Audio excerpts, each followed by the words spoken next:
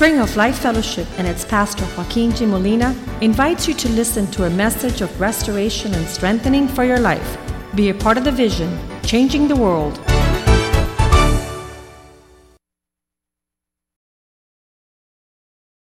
To this world and its thoughts that are twisted.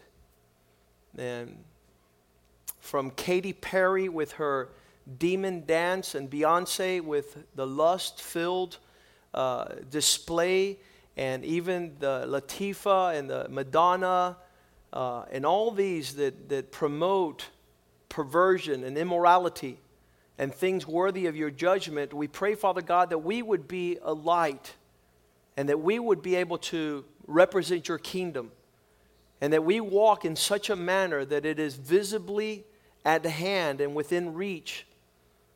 Lord, as if bringing them out of the fire and out of the destiny of hell, that you give us your heart and your passion to go out and reach the lost, and that your kingdom would be tangible, that it would be practical, that it would be pragmatic, as people see our lives and see our marriages and see our children, that we walk in joy and peace and righteousness, not because of the caliber of our moral disposition, but because of your salvation, because the blood of Jesus, because of the rescue.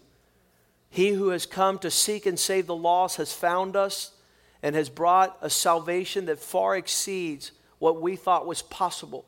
And so we bask in the lavish extravagance of this salvation, and we pray, Father God, that we press in all the more, and that our children might walk in the reality of your goodness and provision, and that we pray that this church would be forced to contend with in our time, as everything we do be an expression of your glory upon the earth, that our obedience would be the manifest presence of your kingdom being done and your will coming down upon the earth, Lord. And we pray that this word, Father God, open the eyes of our understanding, that we might participate and be part of those called in the last days to confront everything unrighteous and stand and be the standard and the measure of the waves of iniquity that have flooded our media and our music and our culture. Raise up these men of God. Raise up these marriages, O God. Let them be a trophy of your grace for our generation, O God. Let them be a wellspring of life. Let our children be the warriors that stand up strong to represent your kingdom, O God. The men like the valiant men of David that will fight the battles of the Lord on every front. And Father God, one shall chase 1,000, and when they partner and agree, 10,000 will be taken captive and surrender at your feet. And we believe that we are the agent that will change nations, oh God, through the grace that's been poured out in our lives. In Jesus' name we pray, amen. As we go into Luke chapter 10, verse 8, Jesus says it's whatever city you enter, if they welcome you, receive those things that are set before you. The nations we've been at, and it's been supernatural, the most has been, and the most recent, like powerful South Africa and Argentina. And when you represent the kingdom, and you're not a fraud, and you're not a fake, and you're the legitimate image of things considered eternal. One of the words the Lord used to give me is, Joaquin, you're a kingdom person. You're a citizen of the kingdom. You got legitimate papers. You're not, you're not illegal. You walk in such a manner that is serious in these affairs. And when you go to these cities, they'll be able to see who you represent. And it's something in the spiritual realm. And I thank God for the supernatural covering. If you were to wear a uniform for the City of Miami Police Department, and somebody was messing with you, tried to run you over in their car, or tried to mug you or burglarize you or rob you, they know they have to mess with thousands of police officers that would respond to any attempt on your life. It's the same thing with the kingdom.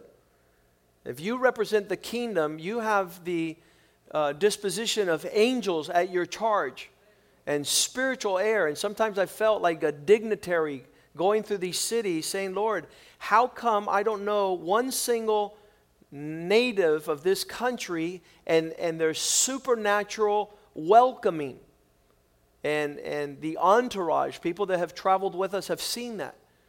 And that's what it means to be legitimate. You know why? Because these principalities and powers, those kingdoms that come against the kingdom of God, those powers, demons, evil spirits, that whole entourage, they know how legitimate you are. In the book of Acts, some men were trying to tell some demons to leave, and they say, look, we know Jesus and we know Paul, but you're not legitimate. And so they beat those men up and took their clothes, and they had to run naked. And so you don't want to go and confront forces of evil and not be serious, not be legit. So whatever city you go into, those things that are set before you, receive them. Verse 9, powerful. Heal the sick there. You know, sometimes verse 9, heal the sick, talks about the authority we have to do the work of the kingdom. And so, really powerful how God has called us to overcome the infirmities of the sick and say to them, this is where it gets interesting. Open your mouth and speak and say, hey, the kingdom of God is here.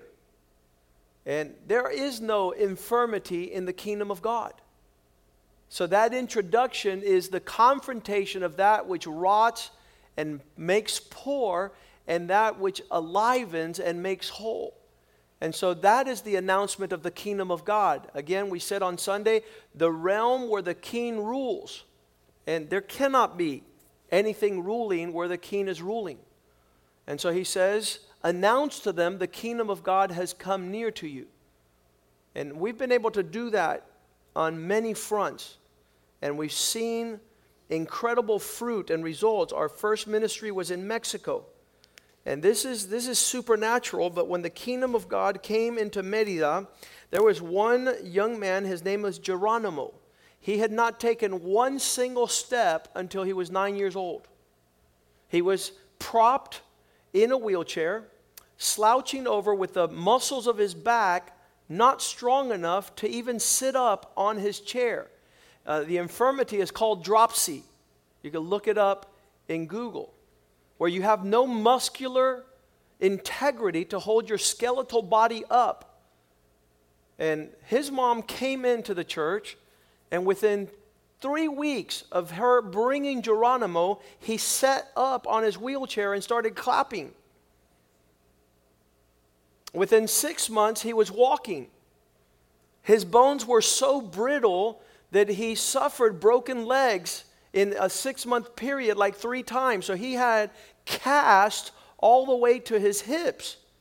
And still with the cast, he said, nothing's going to stop me, for the kingdom of God has come. He took him to school to register him, and they said, ma'am, your son will never be able to get educated. And they had to let him in school because they gave him one of these little educational boards, and he was beating the machine. He was beating the programs. And so Geronimo had an incredible encounter with the kingdom of God. And so the travesty of this is not that the kingdom of God has come, but as soon as all these people started prospering and being blessed and healthy and no more problems, they left the church. And that is the wickedness of man.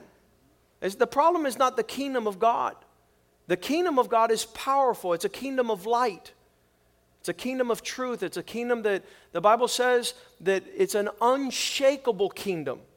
So when you put your life together in that kingdom, the devil can't mess with you. And he says, a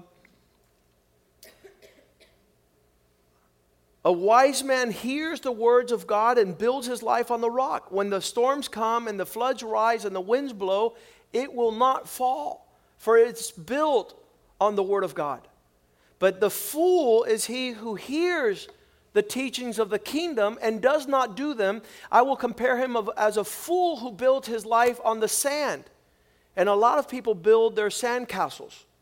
And then when the floods rise and the winds blow and the rains fall, it falls, and great is its ruin.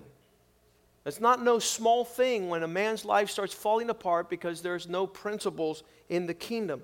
So Jesus is announcing, and this is how he on Sunday talked to us about what a world-changing kingdom is. Today, he's making it practical so we see what it is. And so in that kingdom, we will be going to cities. We will participate in a welcoming of those places, to participate in those things set before us. And there's no greater honor than to represent the kingdom of God to the nations. Now, what is the integrity of your involvement, or are you a traitor?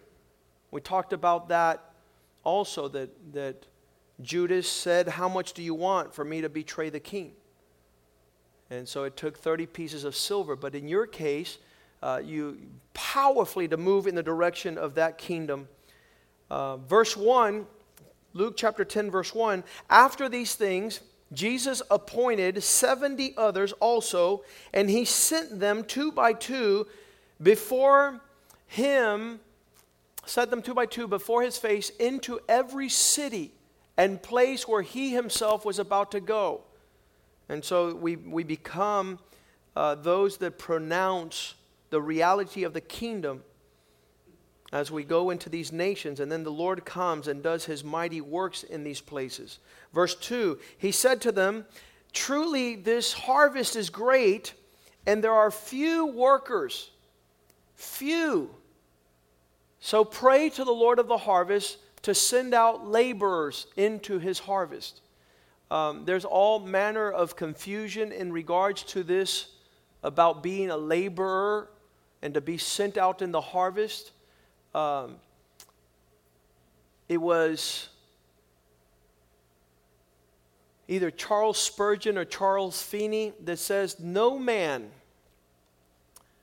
who has come into the kingdom and has not shared his experience can call himself a serious participant of that kingdom. In other words, when you get to know everything that there is in coming to the kingdom, you cannot keep your mouth closed from inviting others to participate.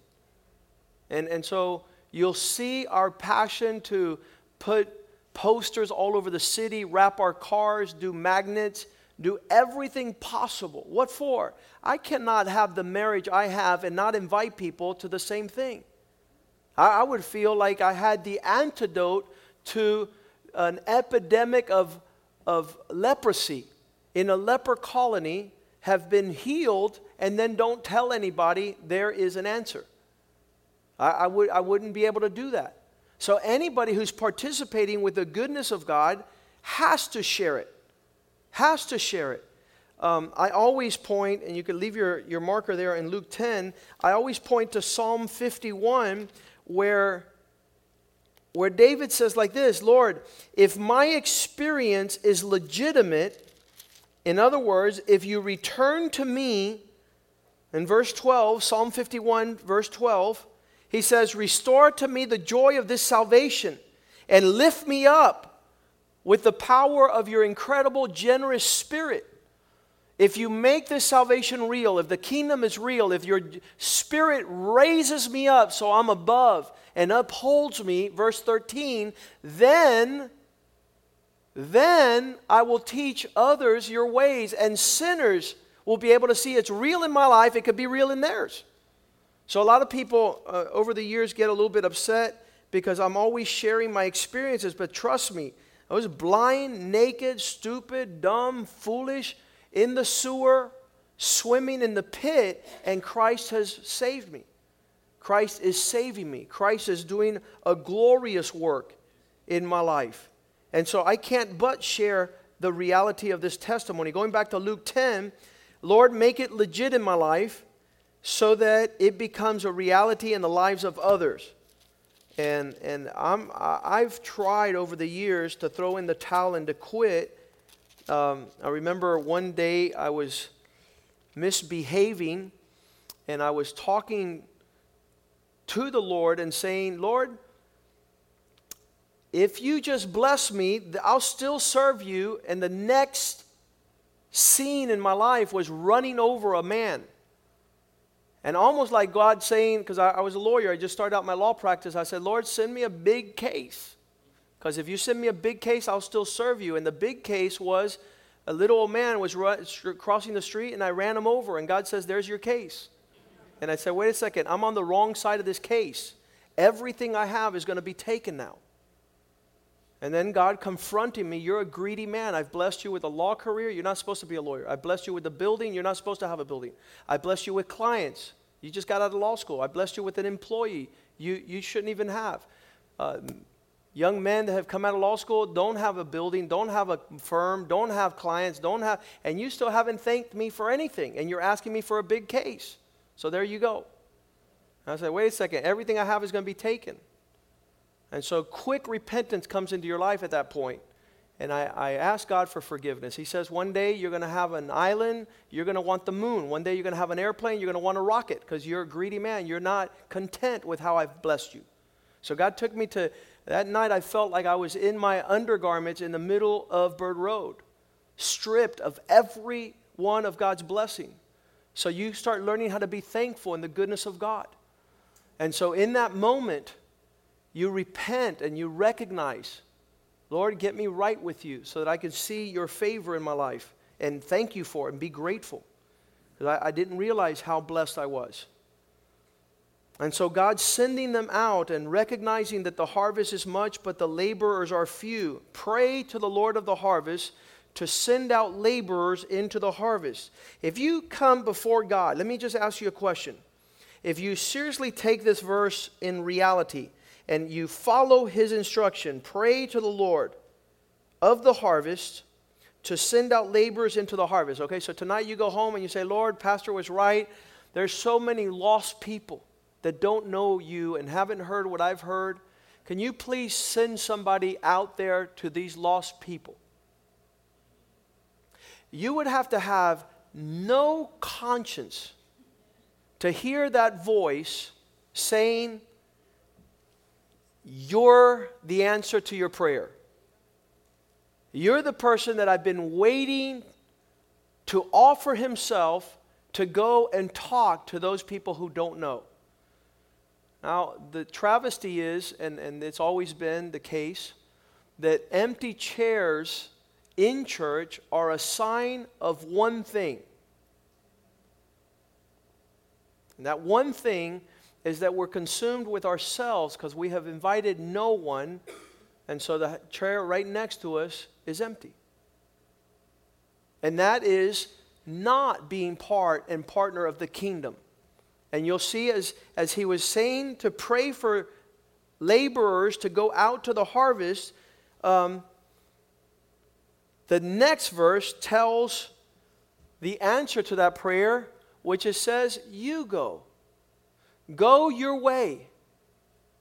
In your lifetime, this is what became my passion at the law firm after the Lord showed me that I wasn't out there to have a big house and a big case and a big car and the blessings of physical possessions, but I was out there to be a witness to everybody who sat before me. And sure, they would come with legal problems and they would tell me all sorts of manner of issues. And I said, listen, we're going to deal with your legal problems and we're going to do it well and give them their legal help. But most important, can you say that? Most important is your soul. Most important is the soul of your children, the soul of your families, the soul of your grandchildren, the soul of your mom, your dad, your uncles, your cousins, your neighbors. Most important is that these people might have a witness here upon the earth. Greater than any other thing. Behold, I send you out as lambs amongst wolves. Lord, you sure you want to send me? What are the odds of a lamb being able to do anything productive when standing at odds with a wolf? And so that's how he sends us out. And he tells us in verse 4, don't worry about money.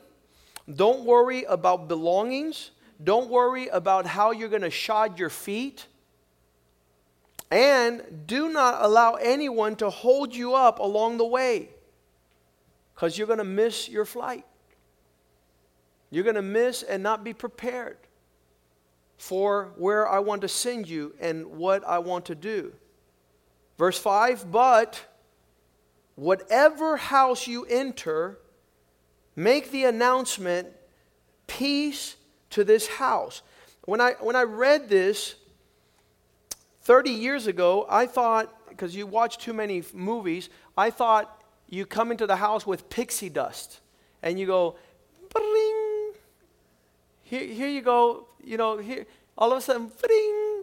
And I'm like, Lord, I don't have no pixie dust. I don't have anything to fix people's serious problems in their homes. And how many know that the passion of our ministry is birthed from the peace that was birthed in our family when it was the pit of hell 30 years ago? There is no greater deliverance than when God mends a home and brings reconciliation in a marriage and be able to turn the heart of rebellious teenagers to their father. There's no greater power upon the earth. And that's the power of the kingdom of God. So when we go into homes and we announce peace to this house, some people look at me. I remember when we walked into Florie's house. It's a young runaway girl from St. Brendan. She's 14 years old. She's running away with her 16-year-old boyfriend. Her stepfather is throwing a party. Can't believe the bratty stepdaughter is running away. And he was like crying, but every time the mother would look, he would look away, he would laugh and get rid of this because they don't have answers. There's no answers to problems. But the Lord allowed one of her moms, she was a school teacher in Braddock. She was a Spanish school teacher, and she would go off to the side after class, and she would weep and weep and weep because she didn't know what to do with her rebellious adolescent 14-year-old daughter. And one of the children was going to our youth group. It was Leo Acosta, and he goes over to the teacher. He says, I notice you're crying. Could I help? And she goes, oh, no, you can't help with my problems. I have a daughter at home. And he goes, I can help. I'll pick her up on Saturday. I'll take her to youth group. And so he brought her, and Florie's life turned around 180 degrees. The peace that came into the house was supernatural. We started visiting the house, and the first day I got there, she was running away, and I turned to everybody who was there, uncles, grandfathers, cousins, aunts, mom, stepdad, and I said, when we call on the presence of God, peace comes. And they looked at me, great, this is another psychopath here. They said, we have a priest coming on Monday night, we have a psychologist coming on Thursday night. I said, great, I'll take Tuesday night. And when we begin to call upon the name of the Lord, His presence fills the place where we're at. And they looked at me like I was crazy. And sure enough, the experience was so powerful. Florie went back to school a couple of weeks later and stood on the cafeteria, and she pronounced the peace that had filled her home, and she invited all her St. Brendan's friends to come over on Tuesday night. And one of those friends was called Jose Palma. Another friend was called Kenny Hanau. And they're both pastors today.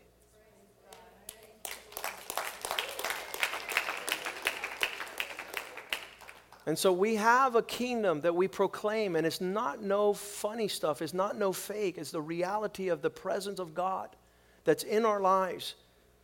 And so there it is. Take nothing with you. Wherever you go, whatever house you get in there, it's not pixie dust. It's the presence of Jesus. In verse 6 it says, and if a son of peace is there, if somebody is receptive to peace, you let it stay there. If not, that presence returns to you. And this thing about even tonight, as I share, there's some of you saying, come on, Lord, I want that in my life. I want that in my family. I'm the answer to the prayer to the Lord of the harvest. I'm a son of that kingdom. And you know what? There is no peace without righteousness. So that's what we were talking about earlier today. If you put your life right, then you're going to have peace. Now, a gentleman walked in here a couple days ago and he says, I have no peace with this woman. And so I asked the lady, I said, what's your last name? And she says, X. And I said, what's your last name? He says, Y. I said, why don't you guys have the same last name? And the woman says, because I've been his lover for 6 years. You're not going to have peace committing adultery. You will have no peace. The Bible says that a wicked man will never have peace because he doesn't have an appetite for righteousness. If you get right, you'll see the peace of God follow. You cannot have the peace of God without his righteousness. So if you're a son of righteousness, if you're a son of peace, then it will rest upon you. If not, it goes back in the direction where it is coming from. We continue to read, and it says, verse 7, and stay in that same house and participate of the provision and of such things as they give you. Don't take anything, but the things they give you, enjoy it. The remuneration of people that are grateful. People that you know, and you'll see when Christ came into our family, my dad being a prominent doctor and having much provision. He bought the church a school bus. He donated land. He sponsored. He was so appreciative. And so that is what happens when the kingdom comes. Zacchaeus, when the kingdom came, says, I'm going to give back everything I've stolen, and I'm going to bless people 4 times, 8 times. What things I previously withheld. And you become generous. Such things as they give, for the laborer is worthy of his wages. The person that works is worthy of a return, of a blessing. One of the men that was working here for years, and he was like, man, I'm not getting paid. And then all of a sudden, the supernatural, how many know supernatural reward of a God who sees? And so all of a sudden, brother says, come here, brother. I've noticed you've been here for 10 years, and I want to pay for your daughter's college fund. And you're like, what? Where'd this come from? There's a God in heaven, and he owes no man nothing, but plentifully rewards those. Even last year, as one of the families here at the church was spending much time with the rehearsals and with the music, and all of a sudden here comes a brother and says, I feel like giving this guy I don't know if it's a Suburban or Expedition or God knows what it is. He says, I never even dreamed of having a car like that. But there's a God in heavens, and you see the recompense, the labor of our wages. God will not overlook that. Do not go from house to house. We're not to go begging from house to house. Very wealthy and prominent men over the years have said, Joaquin, I'll take care of you. I'm like, no, thank you. No, thank you. I am well taken care of. Amen. There's a God in the heavens. Yes. And I work for him and I serve him. And so that is reality. And so verse 8, it says, whatever city you enter and they receive you, eat those things that are before you. Participate. I at first, when you're an orphan, how many have been around an orphan? An orphan doesn't think he has a next meal, so at the present meal, he's going to show people he's hungry. And so I remember going into one of those all-you-can-eat places. You pay $10, I almost died. And I learned that when I go there, I'm not going to eat all I can eat. I eat a little bit, and I'll be back next week for another meal because it'll be there. Some of us want to sit down and get everything right now, and that's not proper for a son of God. Give us this day our daily bread. What I need for today, make my needs met. And tomorrow, I have a faithful God who will also bless me tomorrow. Eat such things as you are set before you at the present moment. And then it goes on to verse 9. Heal the sick that are there and say to them, the kingdom of God has come. This is what we're believing God for this year. We want such a manifestation of His kingdom in our midst that there will be no sick people in this church. We're believing God for an incredible deliverance of His power and grace. He continues on to say in verse 10, first he starts out with whatever home you're in. Now he's at the city level. Whatever city you enter, and they do not receive you, go out into its streets and say like this. Verse 11, the very dust of your city which clings to us, we shake off, we wipe off against you. Nevertheless, know this, the kingdom of God has come near you. We've had that experience also. We've gone into houses and seen supernatural deliverance and had to say, you know something? We're picking up and moving forward because you're not receiving the kingdom. And so he says that, I say to you that it will be more tolerable in the day for Sodom than for that city. The consequences. And then he starts mentioning cities that have said, no, we don't want you. Verse 12, woe to Chorazin. But I say to you that in that day more tolerable than that day for Sodom than for that city. Verse 13, woe. These are cities that had the opportunity to invite Jesus in and said no. Woe to you, Bethsaida. For if the works that were done in you had been done in Tyre and Sidon, they would have repented long ago, sitting in sacks. And you know, some people have seen the supernatural works of God in their midst and still say, we don't want the kingdom. And you could just, you could name them. Blind people have seen, crippled, lame have walked, prison people have been set free, drug addicts have lost their addictions. All the divorcees have got reconciled, but they did not allow the kingdom to come in. And so he says, those that reject that kingdom, verse 15, and you, Capernaum, who are exalted to heaven, will be brought down to Hades. He who hears you and hears me, he who rejects you rejects me. And he who rejects me rejects him who sent me. Verse 17, they return with joy, saying, Lord, we see that the reality of what we talked at the beginning, that we go into these places and principalities and powers come under our command, our leadership. Even the demons are subject to us in your name. When we represent you, those demons respect us and honor us.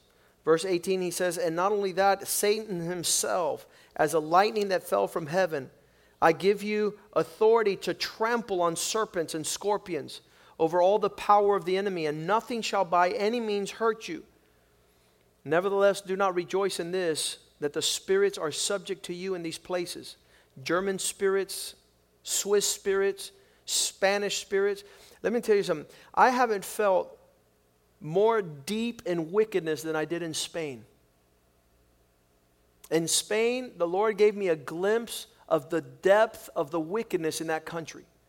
And then the Lord showed me, he says, Joaquin, you're used to the wickedness in the United States, and it's only 200 and some odd years old. But Spain is like 4,000, 5,000 years old. So imagine what is the mechanisms of perfecting wickedness in a country that's been around for 5,000 years. Much worse than the United States that's only been founded 200 years ago, 1976. We sell 1976, the bicentennial. From 1776 to 1976 is 200 years, and so we take it up to 2000. In 2076, we'll be 300 years old. So the wickedness we know and have seen in the United States compares to nothing of the depth and the debauchery and the degeneration of thousands of years in the European pools and bloodlines. And so the Lord showed me that when we went to Madrid, that it has advanced, has become more sophisticated than we who are pretty much getting there. But even when we went to Switzerland at 2 o'clock in the afternoon, 3 o'clock in the afternoon, prime time, our children who are used to watching cartoons here, hardcore I wouldn't even say triple X, quadruple X, X-rated pornographic media and programming at 2 o'clock in the afternoon. In the United States, they wait till after 12 or whatever it is, 2 o'clock in the morning. But over there, it's like, big deal. So the depth of darkness there is huge. So he says, all these spirits will be subject to you. That's why when somebody walks in here with a 17-year cocaine addiction like George Carrickle, and he stays in this place, those spirits leave. And he's like, well, I didn't even get withdrawals. What happened? What happened? Those demons ran. They ran in Jesus' name, in the presence of God. And that's what's happened in our lives. Spirits of adultery, spirits of pornography, spirits of, this one man started coming to our men's meeting, 4 hours a day addicted to pornography. And he didn't know even what to do. And he came to our men's meeting one night, and we met with him, and we prayed, and he called me back the next day. He says, this is the first time in 6 years that I don't watch pornography. Totally set free from the presence, the Spirit of God. So these spirits run. And he says, don't rejoice that these spirits listen to you, but rejoice that your names are written in the heavens. Rejoice that you're a part of God's people. The seal of his salvation is upon you. In that regards, verse 21, in that hour Jesus rejoiced in the Spirit and said, I thank you, Father, Lord of heaven and earth, that you have hidden these things from the wise. People are looking for these fountains of wisdom and the prudent, and revealed them to babes, the people that are thirsty for the things of God. Even so, Father, so it seemed good to you in your sight to hide these things. Verse 22, all things have been delivered to me by my Father, and no one knows the Son except the Father, and no one knows who the Father is except the Son, and the Father will be revealed by those whom the Son wills to reveal him. And people want to see the kingdom. They want to partake. They don't want this to be a fantasy. But we can tell you, we can spend the entire night here giving you example after example after example of what it is to represent the kingdom and walk in that authority. And so he turned to his disciples and he said privately to them, you are blessed with the things which your eyes have seen. Verse 24, the things your ears have heard, for I tell you that prophets and kings have desired to see what you see and have not seen it, and they have desired to hear what you hear, and they still have not heard it. And then he gives a great declaration of what the kingdom is when somebody comes up to him and he says, what shall I do that I can participate of this life? It had to be a lawyer. They stood up to him to test him, to see if I can maneuver into coming into this reality. Teacher, what should I do that I can be a part of this? And so he answered him and said, if you love God with all your heart, your mind, and your soul, and you love those that are around you as yourself. And then, verse 28, he said to him, you have answered rightly. Do this and you will live. What is it written in the law? And so he answered those things. What is your reading of it? Verse 29, but he, wanting to try to ride above the instruction of the Lord, he says, who is my neighbor? Who am I going to live this life with? And so he gives the entire story of the Samaritan, the Good Samaritan. And he says, listen, there was a certain man, verse 30, that went down to Jerusalem, from Jerusalem to Jericho. So this is a man walking away from God and fell amongst thieves who stripped him of his clothing and wounded him and departed and leaving him half dead. This is the description of one who leaves the kingdom of God, who is walking away from the purpose of God. He's being stripped. He's being wounded. He's being left for dead. And by chance, a priest came by, a religious man, and when he saw it, he passed on the other side. Why? Religion cannot help the condition of man. Religion does not help. There's a lot of people that walk with religious garb, that have religious presence, but there is no substance. When he sees adversity, he has to cross, because the reality of that stink will will uncover his lack of provision. And likewise the Levite, the guy who knew the Bible by memory, you could memorize the entire Bible. When he saw the condition of the man, he passed by the other side. I know people that could read this book verbatim and have never seen one spiritual son, have never seen the fruits of the kingdom, have never seen the miraculous, the supernatural. So he also crosses the street. In verse 33, but a certain Samaritan, as he journeyed, a common person. I tell people all the time, I haven't gone to seminary. I don't know theology. I don't know deep studies of biblical understanding. But I do know Christ. And I have entered into the kingdom. And I enjoy the fruits of seeing it flourish in my life and surroundings. And so he came up with compassion. And he bandaged his wounds. And people come here so hurt. We have to ask God to give us, a thermometer of the depth of the hurt of those that surround us. This one man came being a supervisor of a company, and his employee says, I'm going home. And he says, good luck, Fred. And Fred went home and committed suicide. The anguish of the soul of those that are around us, and we cannot understand. We say, hey, come here, Fred, sit down. What's going on? I want to help you. Let me pray for you. Let's talk about what's going on. And so we have to ask God, if we're kingdom people, we have the king's heart for the lost. And he had compassion. He was able to identify with his suffering. And he who comforted us will give us the capacity to comfort others and bandage his wounds and pour oil and wine and set him on his own animal. One of the greatest joy that you'll ever have in the world is to give a car away. Say amen. It's the greatest joy you'll ever have, to be able to see somebody who doesn't have a car and you give them a car. And that's not a feeling that many men have. It's not a feeling that many, because we're always wanting a car. How are you going to give a car away? We've given many cars away. And God's abundance allows you to have his provision. So he says he poured out oil and wine and sat him on his own animal and brought him to a house. I can't wait till I start giving houses away. Why not? God could make that happen. God could make us. We were dying to have a home for people that are in need so they could get back together. And so that'll come down the road. And said to him, took him to a place and said, take care of him. And whatever he spends, it'll be on me. I'll come back and I'll cover that bill. This man must have known something that nobody knows. Could it be possible that the heavens open towards a generous man? Absolutely. Absolutely. Years ago when I read that verse, it's better to give than to receive, I said, Lord, that doesn't make sense to me. And he says, well, if you're giving, it's because you have. I said, I like that. It is better to give than to receive.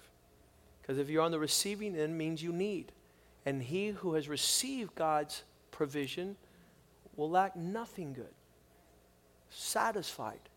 And we can confidently say that God has taken care of us every single day since we met him. Whatever happens, I will pick up the bill. And so that is the kingdom. This is the example. He's answering to the person who's asking him, how can I live that life of the kingdom? Well, get ready to share the kingdom. Get ready to understand that if God is giving you his kingdom, it's not to hoard it and keep it, to share. So which of these three do you think was his neighbor?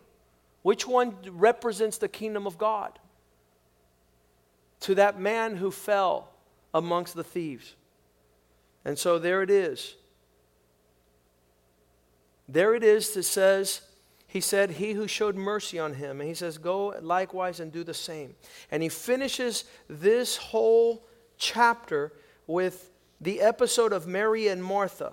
One enjoying the presence of the king, and one being so busy, is just frustrated, is beleaguered, telling Jesus, why don't you tell them to get involved? And Jesus says, listen, you're busy with many things. Martha, Martha, You have taken so many worries under your wing, you're not enjoying the King. The kingdom is to enjoy. When I see somebody frustrated, and over the years we've seen a lot of people frustrated, I say, listen to me, enjoy the kingdom. Let your ministry be an overflow of the abundance of what you enjoy, lest you burn out and shipwreck. What is shipwreck? You get stuck. Let's stand tonight and ask God, Lord, allow your kingdom to come. Allow your will to be done in my life. As the coming days, you grab Luke chapter 10 and go over it and go through it and say, Lord, I want to be like the Good Samaritan. I'm not qualified. I'm not a Levite. I'm not a priest. I'm not someone who has the propensities to religiosity, but I want to be forgiven. And with that same comfort and forgiveness, ask the worship team to come forward. With that same reality, that it would be a part of my life, that I would also be able to heal the wounded, to be able to be a joy to him who is stricken. Those depth of joy, the depth of reality, it only comes about through deep, deep brokenness in your heart. Deep brokenness. The contentment, the expressions of joy. And so one of the greatest assets we have is not, it says the kingdom of God is not eating and drinking. Those things they follow, but that's not the substance of why we follow the Lord. I think that's one of the things that has a lot of people freaked out about this book, What is a Man? A lot of people says, listen, what do you care?